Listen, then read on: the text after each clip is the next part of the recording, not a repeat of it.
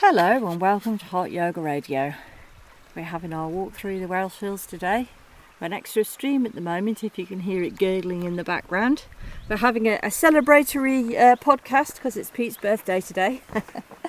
And we're going to do another in our Lao Tzu series. So today I think we're on chapter 53.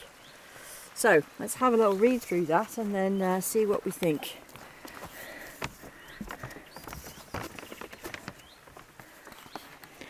If all I know is a fraction, then my only fear is of losing the thread.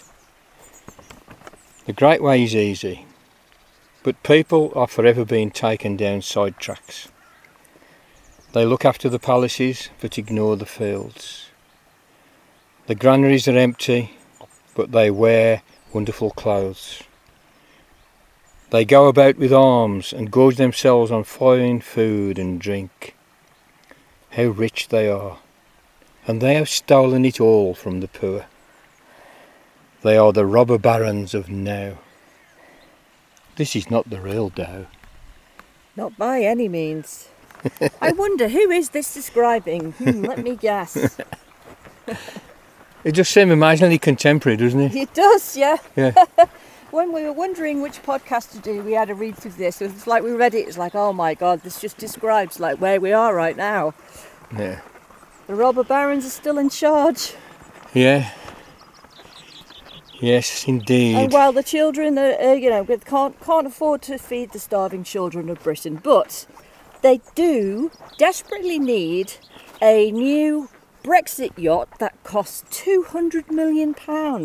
Yeah. A minimum 200 million. And they said they really need this because they'll get better Brexit deals if they've got a big swanky yacht. But the really funny thing was they wanted to all cover it in royal approval by calling it... Royal Yacht Prince Philip or something like that? Yes, it was something like that. And the Queen told them to fuck off. So they couldn't be all sort of... have all the pomp of the empire and the backing of the royals because, the Queen said, just fuck off with that. That's not where we're at the moment. So. Will you please kindly fuck off? Fuck off. Mr. Johnson. Yeah. Fuck off. So, anyway, it's just on a slightly more serious note. What's he going on about? Hold on. And here for your delectation, dear listeners, is the squeaky gate, or one of many squeaky gates actually. Ka-clunk.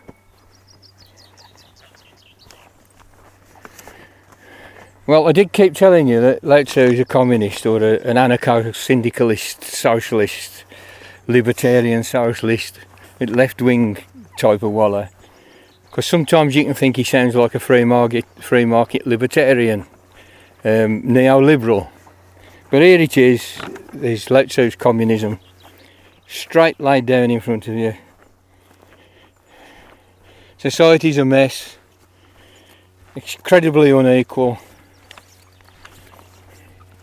and it's unequal because some people have the wherewithal to steal the wealth from the people that actually produce it through their work. But let's backtrack a little. If all I know is a fraction, he starts out, then my only fear is losing the thread. Well, what is it to lose the thread? I mean, Lao Tzu is admitting that we are in a condition of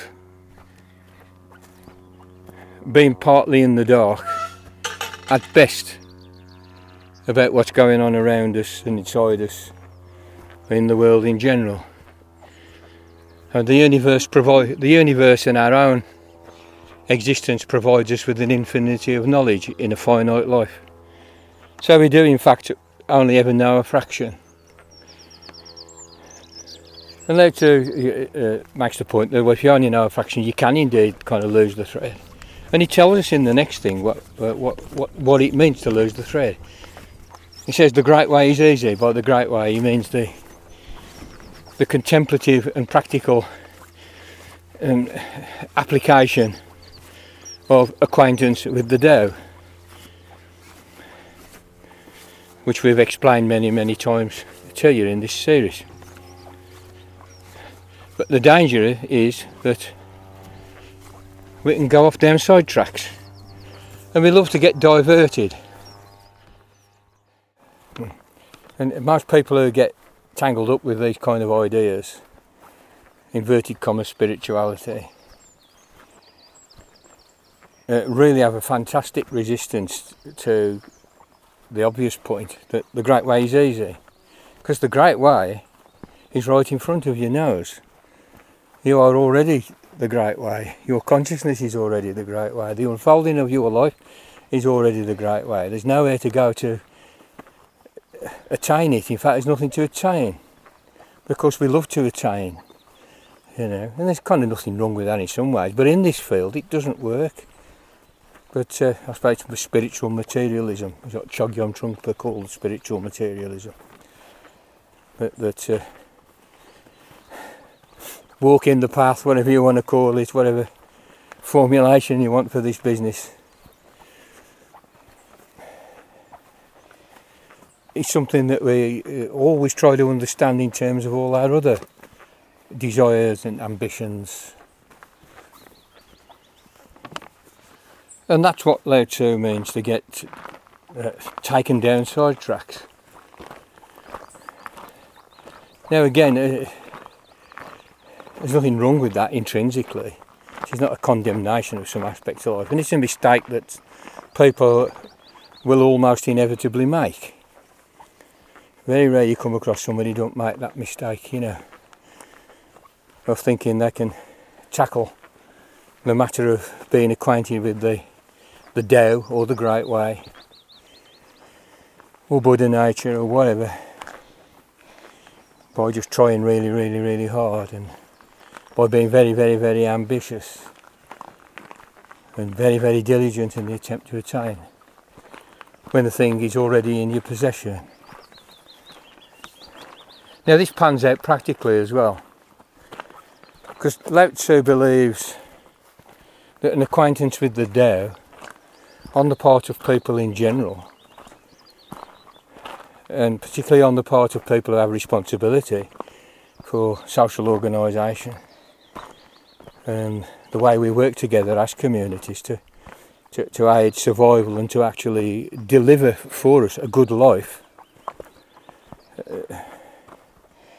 On Lao Tzu's view, such people need to be acquainted with the Tao, and they're just like a lot better at it as a result, and they're a lot better at governing, you might say, as a result. When that's absent, you get this scenario. You know, the granaries are empty, but the people the rich is what he means. But the rich, which is who he means there, wear wonderful clothes. You know, they look after the palaces, but ignore the fields. I mean, that's actually like literally true at the moment. You know. Yeah, absolutely. You know, where there's for the idiocy of Brexit, there's a massive labour shortage, and the food that Britain does grow for itself in the fields has got nobody to pick it. Not exactly nobody, but a massive labour shortage. You know, because of a... Well, because they sent them all back, didn't they? They sent them back, yeah. Yeah. And because of... thinking this was a good thing. Millions and millions of pounds, hundreds of millions of pounds to refurbish Buckingham Palace, but... Yeah, not to mention what Bungin, what's his face, our mate from the 18th century. What's he called from... Rees-Mogg. Yeah, Jacob Rees-Mogg. They gave him, they had like £7 million of public money to do up his mansion in the country. I know. Stuff like this. Yeah, they don't miss a trick. They said they go about with arms and gorge themselves on foreign food and drink. How rich they are, and they have stolen it from the poor. Well, if you listen to our podcast, you'll know that we take the view that wealth is created, goods are created by labour.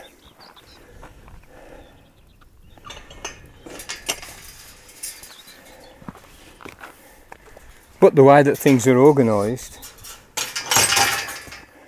is such that there's a class of people who control the process and regard themselves as wealth creators. But they are actually quite dispensable. Whereas actual work isn't. Not yet, it will be, through automation, more and more. And this is gradually happening. But at this time, wealth is created by labour. Labour theory of value. And Lao Tzu recognised it. I mean, the way he described that, he says, well, they are the robber barons of now. We are thoroughly in the grips at this time. Yeah. 2,500 years later of thieves and robbers, robber barons. And you listen to our podcast, you'll know that we researched this, like who these people are, how they operate, how they operate globally. And it's a very, very small number of people when push comes to shove. And we're working on a model of stealing from the poor to give to the rich. Yeah, it's a trickle-up system. But Lao Tzu says this is not the real Tao. This is not the real Tao. These people can't claim that they've some acquaintance with the basic motive force, you might say, of the universe, the basic underlying system of movement, which is existence itself. And Lao Tzu's claim is that we need people who take responsibility in society to have some measure of that acquaintance. But he's also telling us that it's not a matter of all kinds of intricate operations on your psyche. It's not about improving yourself. It's not even psychoanalysis or anything like that. It's something much, much simpler, but it's a simplicity which is so profound that it evades almost everybody, and that they prefer, their egos prefer, to zip off down this or that sidetrack into this or that labyrinth. And this is what we see. This is the state of the world still. But it's not some tremendous profound difficulty that's putting us in the shit. It's our inability to grasp, even though that might be not quite the right word, because you don't grasp, for our inability to not grasp what is right in front of us, to simply open to it. There's only one operation, it's just opening to it. And even that's to say too much, because it really is that kind of immediate. And if the guy's right, I don't know, it's fanciful and he's a romantic and stuff, but if the guy is right, we are in fact not doomed, because, but we are kind of in a bit of a mess, because we think everything has to be complicated and difficult. How I see it is that all the wonders of the world are around you all the time. So the world is always sparkling. But if you go around with your eyes shut, you just think it's not there and you can't see it. Yeah. And so being able to see it and to realise it is as easy as just like opening your eyes and looking. Yeah, that really is what it is. So you think it's not there just because your eyes are shut and you can't see it, but it always is.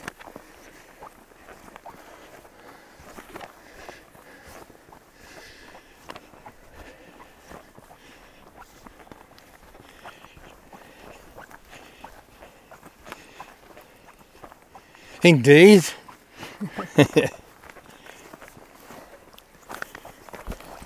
But if you had never opened your eyes before, I guess it would feel like quite a feat in some ways, and a very profound change. A shock. Yeah. I think what I find in years of being involved in this stuff and involved in other people being involved in this stuff is that it can be quite a shock. And I don't think it needs to be, but the reality is that's how it kind of pans out. And that's why it has this reputation in some sort of areas as being difficult, as being something that's a hurdle to overcome, because it can be very shocking. Yeah.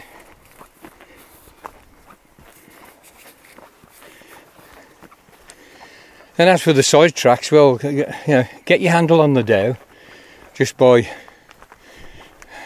opening to yourself to what's actually unfolding in your life at this time, from moment to moment. Very, very straightforward thing, without worrying about how it ought to be. what the books say, and what the guru says. Just helping yourself to it. Then you can go and drop down any labyrinth you like, for the hell of it, because life's then, you know, world's your oyster, life's your playground, and if you are a political animal, you might sort of see some stuff that you didn't previously see. You know, that won't be terribly nice. They're just out of a kind of clarity, that's all. And I mean, Lao Tzu's not shying away from the fact that we're in the hands of thieves and robbers. That is it. It's very, very plain. Yeah. And it's not great for a lot of people. A billion people go to bed hungry every night on this planet, you know, and yet capitalists keep claiming this is the best way of solving poverty. I think it was, they would have done it by now. They've had 200 years. yeah, you know. About long enough. So, you know, welcome to the world of the communist Taoists. Those fine people. Yeah. Okay. So I hope you all found that interesting and hopefully useful in some way. I'm going to carry on with our walk now, and we will speak to you again soon.